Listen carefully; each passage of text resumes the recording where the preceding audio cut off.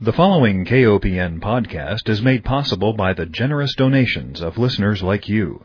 Please consider a donation to listener-supported community radio, KOPN. You can donate securely on our website at kopn.org.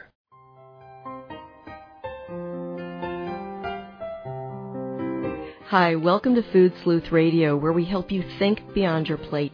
I'm Melinda Hemmelgarn, a registered dietitian and investigative nutritionist on a mission to connect the dots between food, health, and agriculture. And today it is my delight to welcome Dr. Todd Cooperman. He is a physician and president of ConsumerLab.com. I have been a fan of ConsumerLab.com ever since its inception in 1999. ConsumerLab is an independent tester of dietary supplements and more. So Dr. Cooperman, welcome. Melinda, thanks very much for having me on. I want to tell you how much of a great service ConsumerLab.com is. Now, I should just let our listeners know that you have tested more than 3,400 products representing over 450 brands of nearly every type of popular dietary supplement for adults, children, and pets, which we're not going to get into today, but you provide a great service. Now, as a physician, I have to ask, how did you get into this line of work? It wasn't direct. It was indirect. So I actually came out of medical school, went right into the pharmaceutical industry, and got involved in drug development in the biotech area. And after about 6 years of that, realized that I really wanted to get involved in an area where I could help consumers more quickly than like a 10-year time frame developing a biotech drug. And first got interested in managed care and helping people understand how HMOs compared to one another. And then from there got into the area of dietary supplements, really based on seeing articles in the Boston Globe and some other papers in the late 90s where they had just begun to do some tests on herbal supplements and found terrible results, contamination, products that didn't contain the herbs they claimed. Looked around to see if anyone was really doing this type of testing in a comprehensive way, and found that no one was. And the FDA certainly wasn't doing very much, other than really fighting fires and when there were problems. So actually I was able to find within the FDA a pharmacognosist, basically a pharmacologist who specializes in natural products testing, named William Obermeyer, and asked him to join me to start Consumer Lab in 99. And kind of the rest is history. We've been spending all our time testing vitamins and supplements and related products since then. And I think that consumers have an idea that if a product is sold, it must be safe. And yet the difference between supplements and drugs are vastly different, night and day, with regard to who's responsible for safety. Is that correct? Yes. The regulations are very different for a supplement versus a drug. Drugs, need to be registered with the government, approved by the government, safety and efficacy proven. Supplements don't have to be registered, don't have to prove safety or efficacy, and it's really up to the manufacturer to decide how much they want to put in of an ingredient, what combinations they want to put in there. And the FDA is really doing very little in terms of oversight. There are regulations that products need to contain what they claim, but the FDA is not checking products unless, someone's dying. So the onus is really on the consumer first to report an ill effect, and then the FDA steps in and does additional testing. Is that right? If there's a huge, outpouring of complaints and injury, that will happen. Otherwise, the FDA is really not doing very much. What they have been doing lately is begun auditing the manufacturing facilities of a small sampling of manufacturers because of a new law.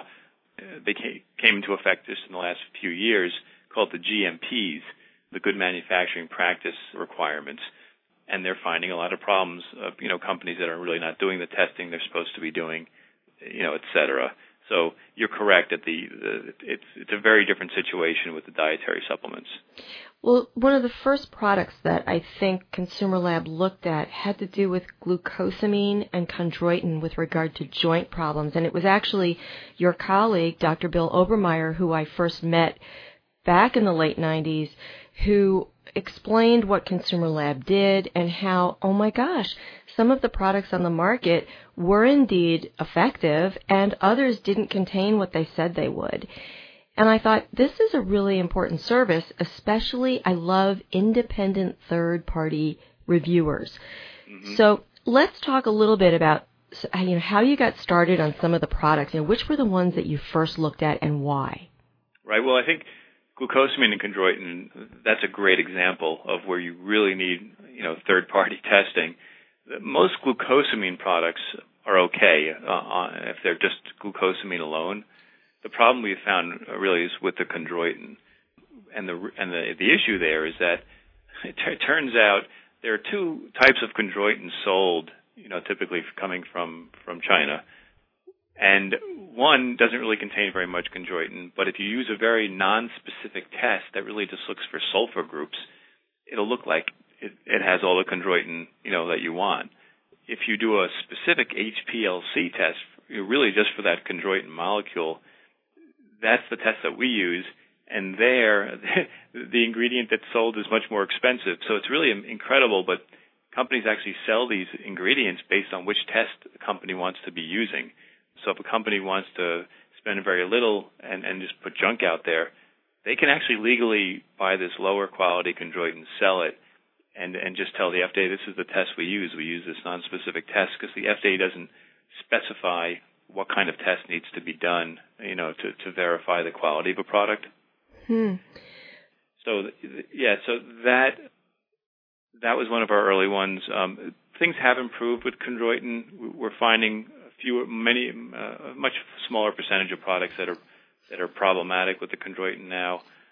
The herbal products are also kind of ripe for problems where there can be different types of herbs put in there, no herb really in there. And so we're looking for the key marker compounds depending on the herb. The other problem with herbals, and this exists also with any mineral supplement, is that you can get contamination from heavy metals, such as lead or arsenic, etc., particularly lead. So that's a real important issue when you're looking at herbal products as well. Mm-hmm. So I pulled up a report just to let our listeners know the kinds of evaluation that you do. I pulled up a report for green coffee bean extract supplements because they've been touted on Dr. Oz. His program is widely viewed, and a lot of consumers will follow his advice, and he was touting green coffee bean extract supplements for weight loss. So if a consumer goes to your site, and I want to emphasize this website because I want everybody to go there. It's www.consumerlab.com. And if you simply search then on different products, you'll get the reports. So the consumer goes to the website and they'll find the product name, they'll find the listed amounts, they'll find overall results and whether or not that product is approved or not. You also look for contaminants, and you look for the cost as well for the suggested daily serving on the label. Right. So let's look at the green coffee bean extract because I thought this was interesting. First of all, you found that there were some studies showing that there was significant evidence to support that there is a small amount of weight loss associated with these supplements. Is that right? Right. There is evidence for that. Small studies, but there is some evidence suggesting that. And which is unusual for a weight loss supplement. It really is, and I should say that dietitians typically are very leery about weight loss supplements. We always say, well, you can do better without the expensive supplements just by, following good diet and exercise habits. But for this particular product, you found some that were not approved. Why were they not approved? Right. Well, for example, one of the products that we tested had absolutely none of the active compound that you'd expect in green coffee bean extract. None. A second one only had about 14% of the claimed amount. And with green coffee bean extract, you're looking for these CGAs and certain levels of these. And so we're looking for those specific compounds here. And, just some products just don't have it. In fact, I think the product that had none of them also had no caffeine, which is kind of impossible if you're, extracting something from green coffee beans. So clearly that product, is a bogus product. But there's absolutely no way consumers would know this unless they, had an analytical laboratory, in their basement. Now, do you test all supplements for contaminants? We test all supplements that contain minerals or herbal products for heavy metal contamination. We also test the herbals for pesticides that shouldn't be in there. If we're looking at, say, a fish oil, we'll look at heavy metals like mercury as well as PCBs, because that's an issue with fish oil. So it really depends on what type of supplement we're looking at. If it's just, say vitamin D, there's really no reason to test it for heavy metals. It just isn't, unless it's a vitamin D, say, calcium supplement, in which case we will look for heavy metals. And, from time to time we will find, these supplements contaminated.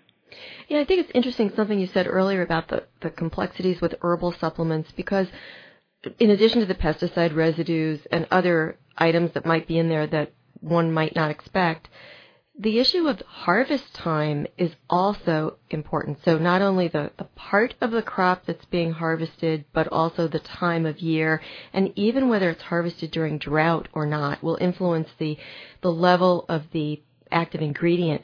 So how do you monitor for that? Do you test supplements? Will you go back and retest at different times of year? How many supplements do you test of each brand? Mm-hmm. Yeah, it's a good question. Since we're covering so many types of supplements now, we have reports on probably the top 60 different types of supplements, spanning about 1,000 different products at any given time. So we can't go back and test St. John's wort, every quarter. We will look at it every 3 years. We'll buy a new group of St. John's wort products, for example. But basically, the law says that every batch needs to conform to a certain master formula. So any batch, any lot that you buy, any product you buy, is supposed to live up to the claims. So what we do is we focus on a single lot, and we check that lot, and we buy multiple bottles of that lot, because you also need multiple samples for all the different tests that we run and all the different laboratories which we use. And if we find a problem, you have to send things out for confirmation from another independent laboratory. So we're focusing in on one lot because no lot should be bad. And we're running it through, the whole battery of tests. So say if it's a vitamin D supplement, we're looking to see, does it have the correct amount of vitamin D2 or D3? Does the pill break apart properly? There's a disintegration test that we do where pills are supposed to break apart within 30 minutes in solution basically at body temperature with some agitation. And we find products that don't comply with that. We just put out a report, say, on vitamin D, where one of the products not only had about 70% more vitamin D, and this is a popular retailer across the country, the pills wouldn't break apart properly. I think rather than breaking apart in 30 minutes, we let it run to 60 minutes, and it still didn't break apart. So these are the types of issues we're looking for. Listeners, if you're just joining us, we're talking with Dr. Todd Cooperman. He is a physician and president of ConsumerLab.com, the leading provider of independent test results and information to help consumers and healthcare providers identify the best quality health and nutritional products. All right, let's talk a little bit about what happens when a report comes out. If I was a manufacturer, I would be checking ConsumerLab.com all the time, hoping that my product received great remarks. When your report comes out, do you let the manufacturer know in advance, your product is failing, or it's contaminated, it's posing a risk? Or do you report also to the FDA and let them know? What's the course here? First, we know the FDA subscribes. We don't send them a special report. They get it when everyone else gets it. And we're pretty fast on turning these around. It's only a matter of, a week or two from the time we've, finalized all our studies to the time that we publish. It's not like we're doing publishing in a journal and it's going to take a year. In terms of the manufacturers, we do not notify them ahead of time.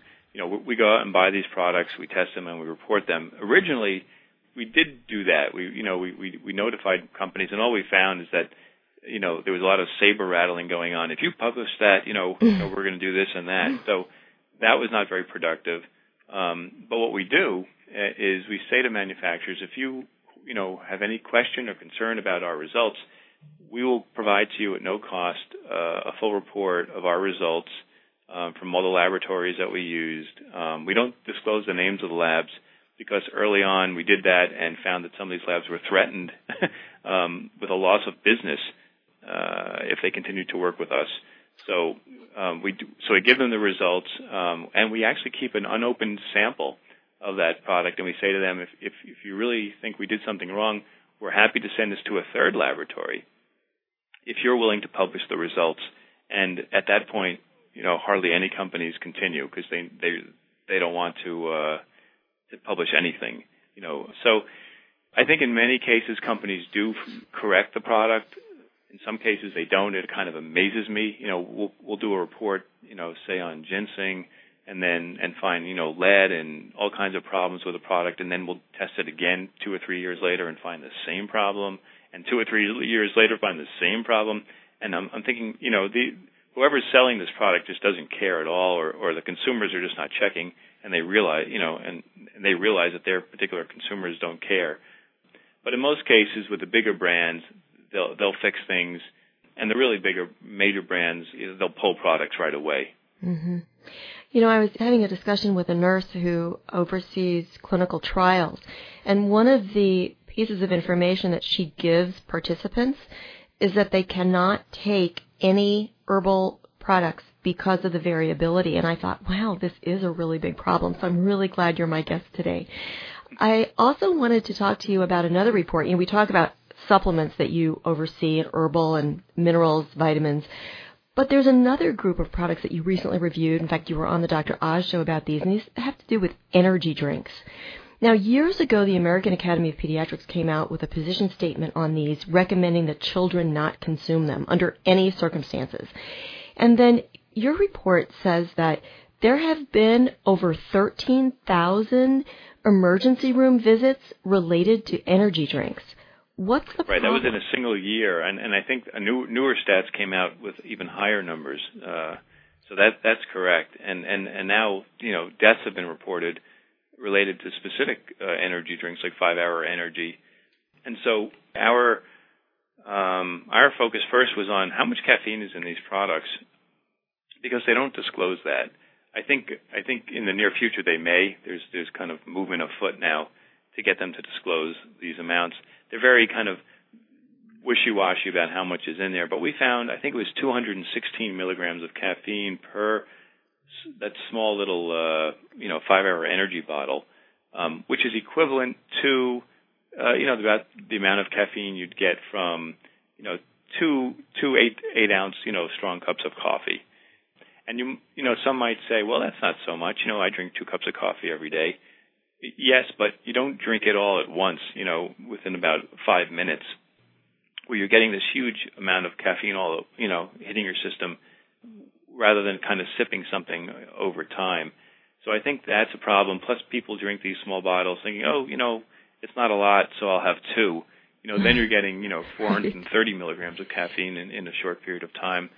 So I think, that's a real concern. And I think if someone drinks 1 bottle, they'll probably be fine.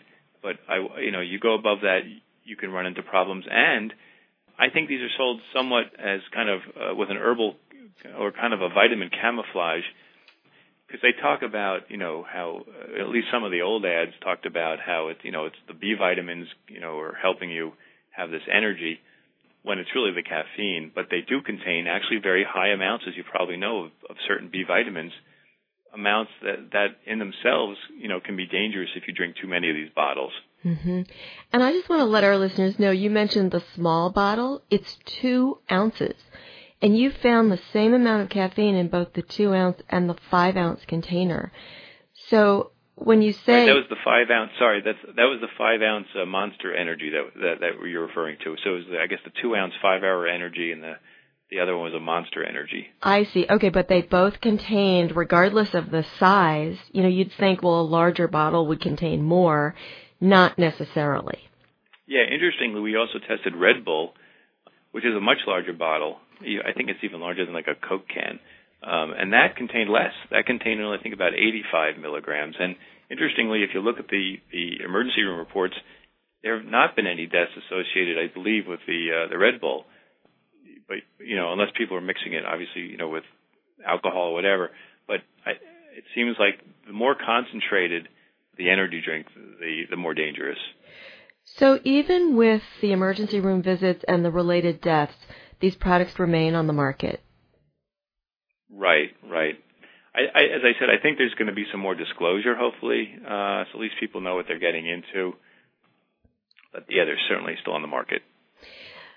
Which products that you tested were most surprising to you? We're covering, I think 13, 14 years of products.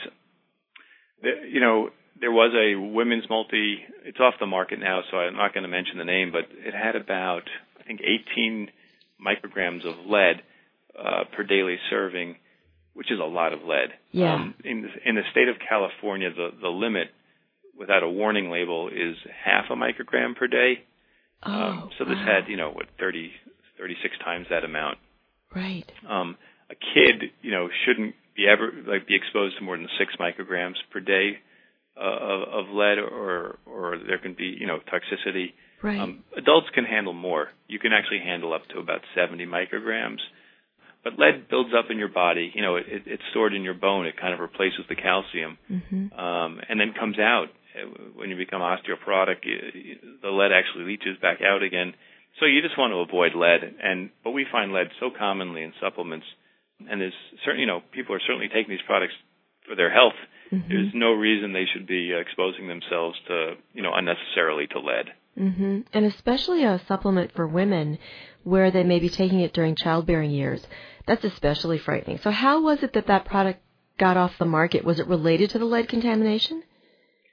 Oh, they were a big company and very responsive. And I really don't think they knew. They took it off the market immediately.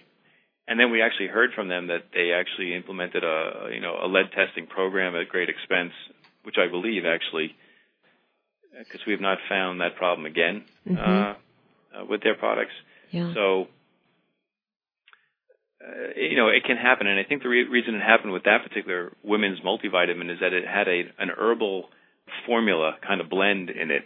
And I believe, my guess is that the lead was probably coming from one of the ingredients in this blend, which is why I often caution people, to stay away from anything that has a proprietary blend or proprietary formula, because you don't really know what's in there anyhow. If you really think an ingredient's going to help you, you should buy a product that tells you how much of that ingredient is in there, rather than knowing that it's 1,000 milligrams of some proprietary blend.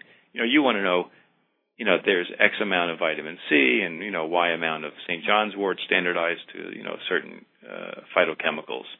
You also provide a service for your readers in that you let us know about drug interactions. And it's not just thinking, well, I'm taking a drug, okay, that's got a level of danger, but this mixing of drugs and herbal supplements, or mixing of herbals and drugs and vitamins and minerals, can be really quite a thorny situation. Sure. So the drug interactions are very important, and we do include that in our reports. And we have an encyclopedia as well on the site where you can actually look up a drug, and it'll tell you which supplements it interacts with and vice versa. Yeah, and so we just put out a report on, say, St. John's wort, and that's one of the ones where there are just so many drug interactions you need to be aware of. Yes. So, yeah, it's a very important part of, of using supplements, the interactions with drugs and even interactions with other supplements. For example, calcium, is taken in such a large amount that it will reduce, obviously, your absorption of other minerals. So you don't want to take it at the same time as another mineral supplement. Right. I hate to open up this whole can of worms, but I've got to ask about it, and that has to do with probiotic supplements. Talk about a confusing area for consumers because there are so many brands and options. How does the consumer sort all that out? It is difficult. We do test the probiotics, and we do have a chart in our report showing kind of which probiotics may help with certain conditions, because they not only they help restore the gut, but the flora in the gut, but they have an immune stimulatory effect as well. And the evidence is still emerging, and like a lot of supplements, I think the excitement is probably beyond the science. I agree. But one concern, if you are going to use probiotics, one concern we have is just that it have the amount of live or potentially living organisms that they claim. A few years ago, we did a review of that area and found a lot of products, had much less organisms than they claimed. They claimed, say, 1 billion, and we'd find, 250 million. And that, I think, led to a change in the industry where at least the better companies are now, I think they realized that it had to do with the shipping and the storage of these products, on their way to get to you, the consumer. They were being stored in hot warehouses, which were, these things have live organisms or dormant organisms. If it's exposed to heat or too much moisture, these things will die. So we have, in our last review, we did see some improvement with a number of products in that area. But we do have a review, showing what we found lately. Mm-hmm. Coconut water. You've reviewed that, and boy, that's one of the most popular new items on the market right now.